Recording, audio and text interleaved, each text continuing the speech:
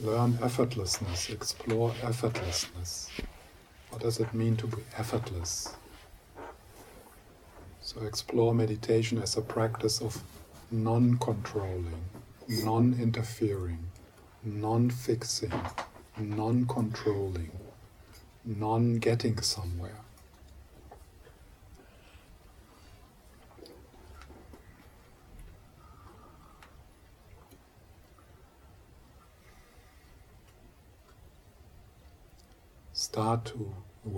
Start to really waste your time with meditation.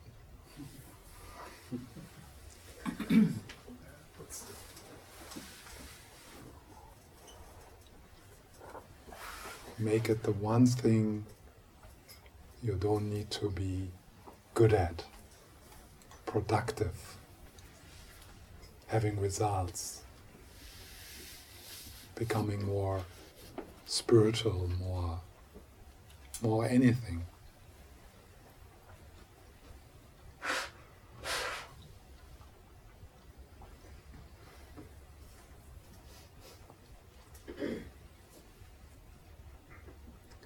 This approach is based on the paradigm of the direct path, that what you're looking for, that what you need to be complete, that what you need to be home, is available to you in this moment, freely.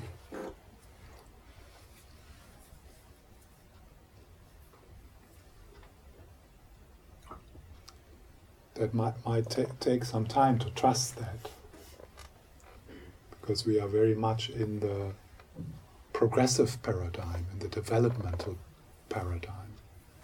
We are very much in this view that something is missing, and that something which is missing we will get in the future, once we have read this book, or once we did that course, or once we became more of this, once we did enough retreat, once we studied enough. So that's the progressive view, that there's something missing which you will find in the future.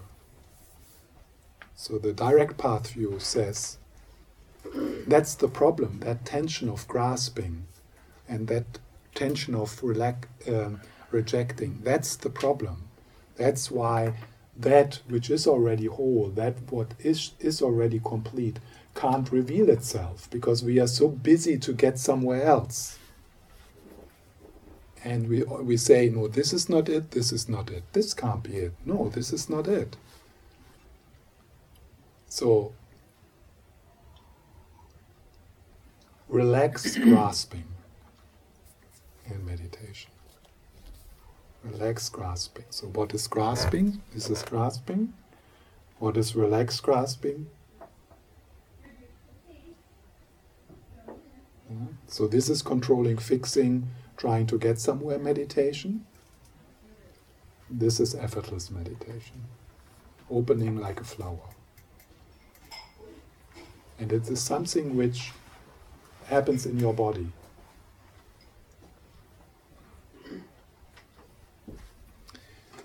It slowly happens that you don't have a sense that you meditate. It's a sense that you are being meditated. It's not something you do. It's more like bathing in the sun. It's like just imagine the sun rises, and you have been waiting. It was a very cold night, and you're sitting in front of your summer house, the lake, and the sun is rising, and you're just sitting there, and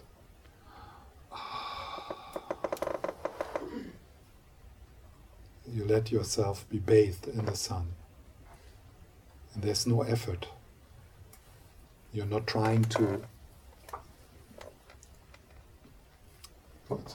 So that's exploring effortlessness. Yeah, relax expectation and judgments. I have been looking for a way to put it in a skillful way.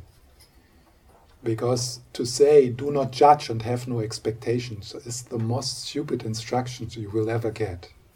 It's not going to happen. So it's so stupid to tell yourself, don't judge. It's so stupid to say, sometimes people say, oh yeah, I don't have any expectations. That's really bullshit.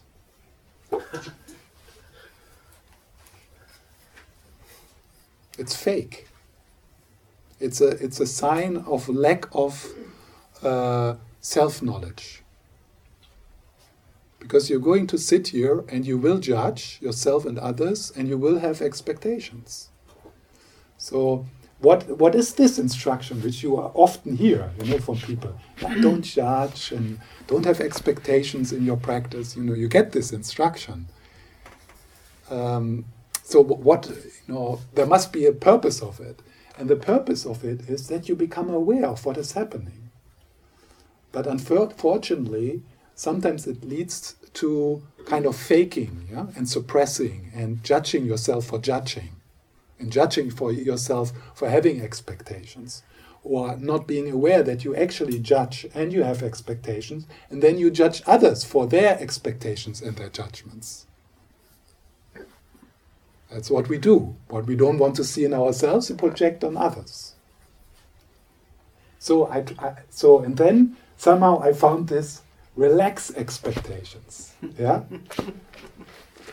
So that's like, you notice them. You notice the contraction which comes from expectations and judgments, and you just relax them. You accept that this is part of our habits, but you relax them. You take them less serious. You don't judge the judgments. You don't judge the expectations. You just let them be. You let them pass through. You don't dwell on them. You don't.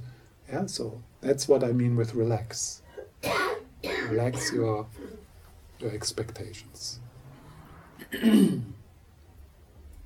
So with what kind of expectations do you enter your meditation practice? One I already mentioned, which could be there, and that is, I'm going to meditate so I will feel better. That is an expectation. That is an expectation.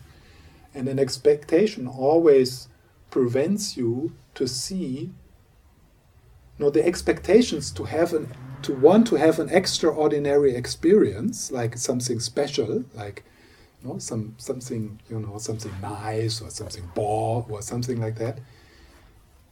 Expecting something like this to happen, something extraordinary, prevents you to see that something extraordinary is already happening. And that's this.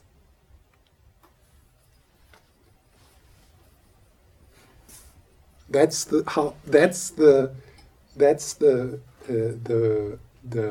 mystery and the vividness of life. That extraordinary is already happening. So if you have expectations, then you kind of push that away. It's not good enough.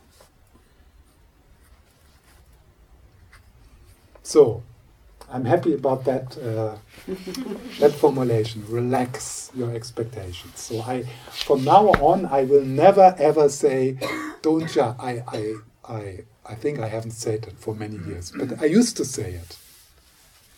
It's also, I think it's one of the Jon Kabat-Zinn 8 attitudes or something like that, and it's just stupid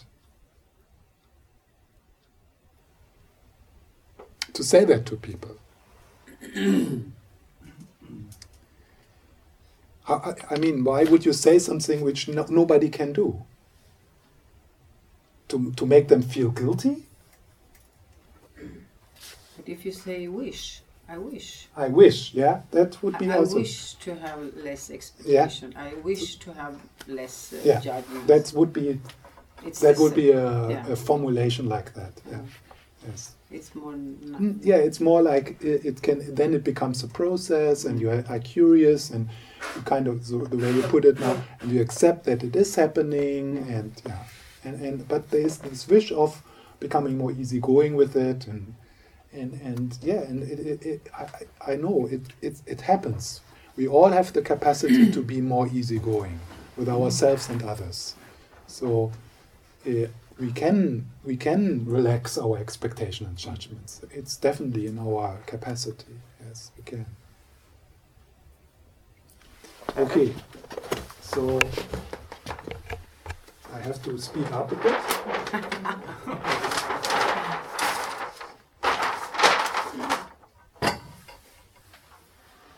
So I think about that I will talk next time. Settle in, slide out. So that's finding your own entry protocol for your practice. So there is like a lot of teachings in the Tibetan Buddhist tradition.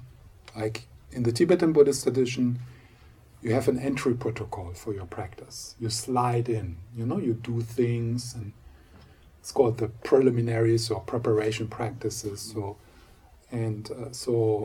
next time I want to explore that part of our practice. So what are your rituals? How do you get ready? What can you do to slide in?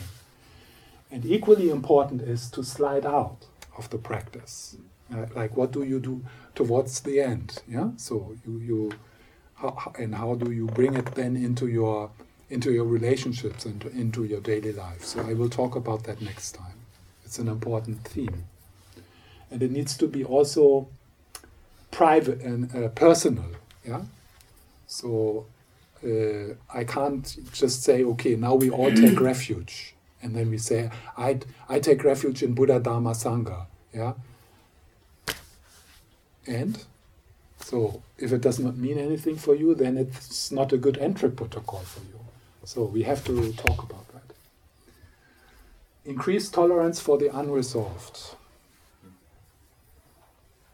There's a beautiful line in one of the writings of Rainer Maria Rilke in a text. It's called the Letter to a Young Poet. It's actually a letter he wrote to a young poet. And in that letter he writes something like, "Be patient with what is unresolved in your heart." And this is a beautiful, wise advice. Because in meditation practice, stuff comes up. Yeah. No, people feel. No, you feel, for example, the pain and the tension and the restlessness and the feelings you usually don't want to feel, or where they don't have space to be felt because you're so busy. So meditation practice means stuff comes up. Hurt comes up. That which you don't want to touch comes up. So, and there will be wounds in you, unresolved things, which you might not be able to resolve or heal in this life. So, it could be that the best you can do it is to embrace it again and again, and to love it again and again, without coming to a final resolution. For example, you lost a child, or you experienced something very, very difficult in childhood. Or I think we all have stuff like that, because it's also not only personal. Because we also are in touch with wounds and traumas in our society. So we are not going to heal and resolve all of that. So it's so beautiful to relax and to realize, and you don't. It's quite simple. What you need to do is to love.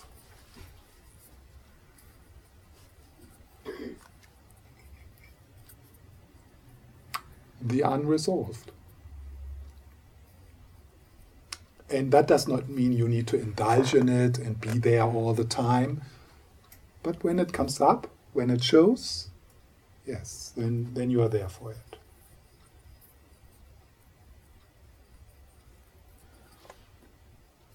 So that's curious caring. That's I talked about that last time, so you can listen to it on SoundCloud, or I also put it on YouTube, or it's still on Facebook, the recording. So I talked a lot about this important attitude of, and I mentioned it also today, the caring, curious, loving view in meditation. That's I think, for me right now, the most important. Break the rules. Very important. Just break them. So all what I said tonight is wrong. The opposite is also true. Break the rules. Freak out. Be wild. Give space to your wildest impulses and thoughts and feelings in your meditation practice.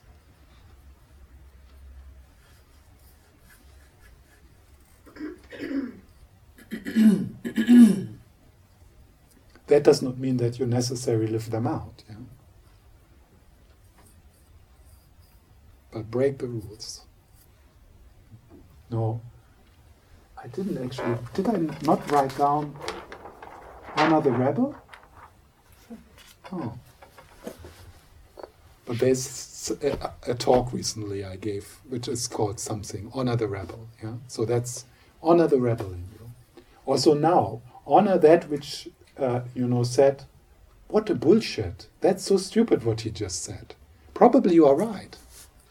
I mean, I can't sit here for 2 hours and not saying something really stupid.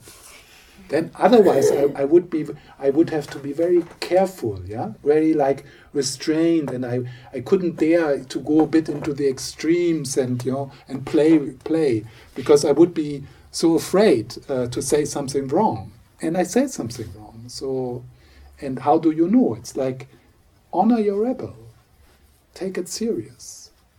The rebel, he wants to protect you, so that people can't sell you bullshit. And people want to I don't know if I want to sell you bullshit, but so honor the rebel, be a rebel, break the rules, sneak out of the monastery, get drunk. No problem. How do you, when the rebel is a big thing, overwhelming, how do you step by step on it? Yeah. Because it can be scary. So one thing you learn in meditation is the difference of giving space to impulses and what's coming up, and not being a slave of them. That's what you learn in meditation, because you sit quietly. So if the rebel comes up here, so you notice it, and then you so you know the energy, you take it, and then you can okay, how old is he? I'm 13. Yeah, maybe I'm not listening to that. Yeah, so the 13-year teenage rebel in you is allowed to be here, but he shouldn't run the show. He shouldn't drive the car. Yeah, but he can sit in the back and be your advisor. Yeah. Yeah. Yes, and sometimes if it's a kind of more mature rebel, the rebel in you which knows what kind of a more adult rebel, yes, then you say, okay, take over. Now you drive. So that's what you cultivate in meditation, that this freedom of realizing I can honor my urges, but I'm not a slave of them. They are all allowed, but I don't need to be terrorized by them or enslaved by them. Sleep is not a problem. I think I talked about that recently a few times. Yeah? So if you fall asleep, that's fantastic. That means that you have a sleep deficit and you pay it back and then you feel more rested. Sleep more. Slide into sleep in meditation. If you fall asleep doing a body scan or something like that, it's great. Rest, rest, rest. Rest. Rest. Sleep more. Sleeping is not a waste of time. Not at all. Sleeping makes you beautiful. It makes you more kind. It makes you more generous. More creative. Sleeping is the best thing you do for your immune system, for the inner work of working through stuff, through the dreams.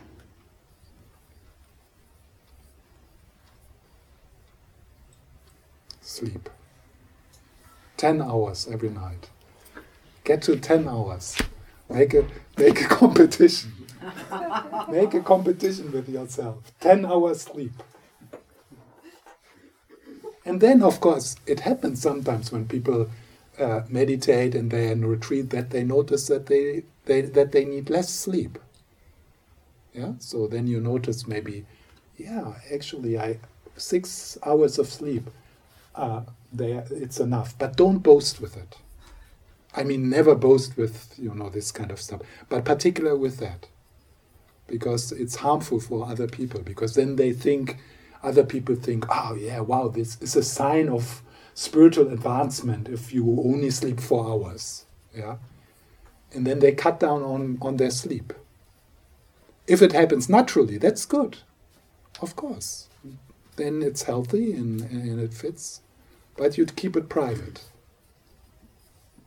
so that it does not become a kind of indicator for spiritual progress in spiritual circles. Yeah? It's all part of the productivity madness. It's all part of this idea that our life is the value of our life depends on what the outcome is, like what we produce.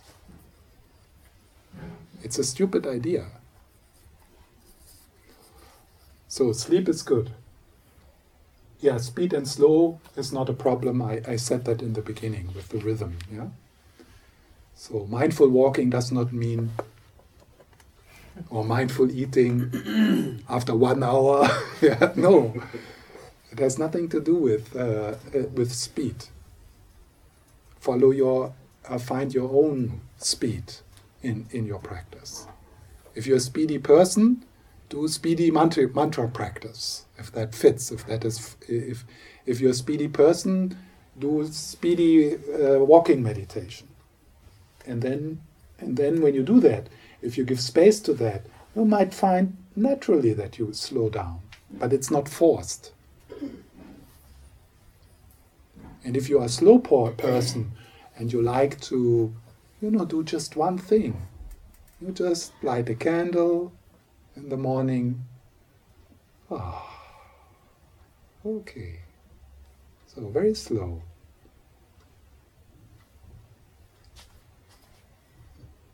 So then you are